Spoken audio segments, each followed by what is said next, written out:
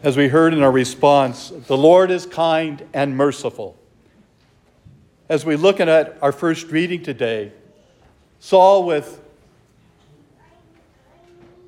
3,000 troops are out to kill David. They're charging along, but they get tired and they lay down. Then David comes along. What an opportunity. He only has 600 men with him.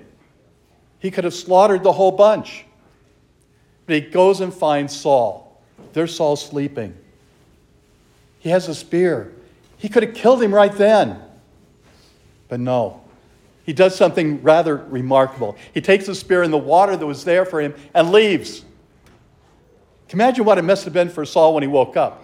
Where's my spear? That's his command. It's gone. Who took my sword? Then David is up on the hill looking over. Why didn't he kill Saul when he had the opportunity? Because he knew that Saul had been anointed by God. He couldn't take the life of Saul because he knew he was given this gift. We know later that David would be given that same gift. And over the course of several years, he would grow in his strength, both as a general and as a man of peace.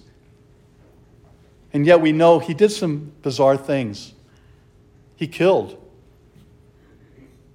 He wasn't perfect, but God still blessed him. He anointed David as well. I think that gives all of us great hope that the Lord is truly kind and merciful to us. Even in the things that are the worst thing to possibly do, God still forgives us. He's always saying, come back to me. I forgive you.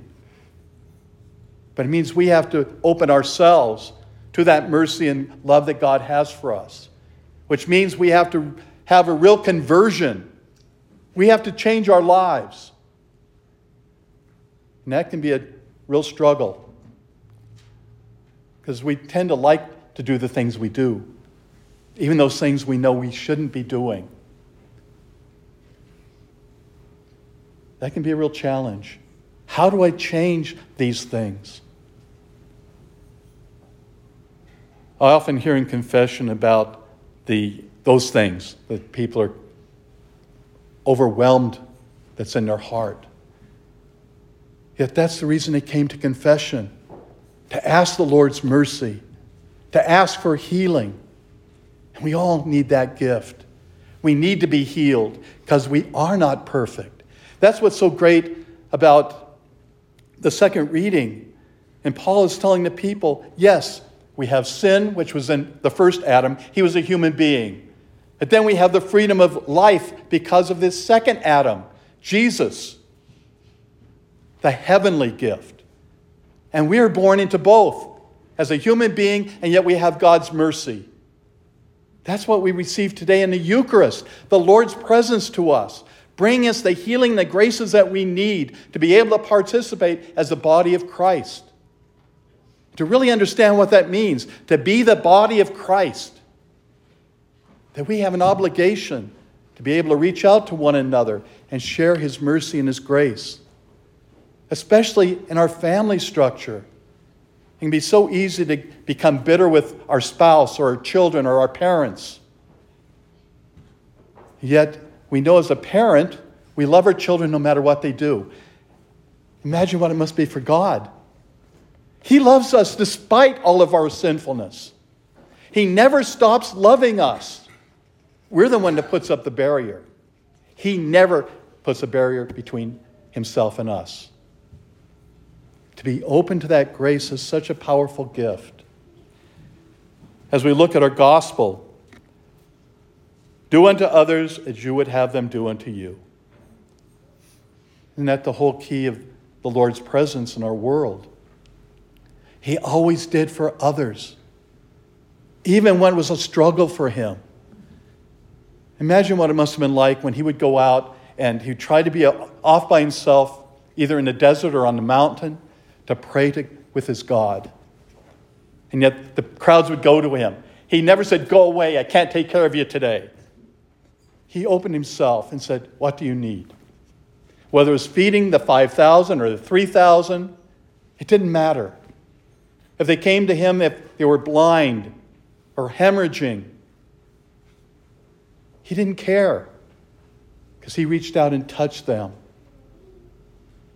Or they touched him and he brought them healing. The Lord touches us every time we come to Mass. Every time we receive him in the Eucharist, he touches us. He can bring us the healing that we need. And we all need it. There's no one that's perfect. What a boring world this would be if everyone was perfect. And yet, we should never let our sins stand in the way of God's mercy and love. We open ourselves. When we come to the Eucharist and we say, Amen, so be it. I am willing to take you into my heart. I'm allowing you to change me to be a more perfect person. That perfection that will probably not come until we die. But then it will be the glorious time when we will be perfect, made in God's image completely, where there will be no more tears, no more weeping, no crying at all, but only being in the Lord's presence. I look for that day, even though I know I'm not perfect. I have my faults as well.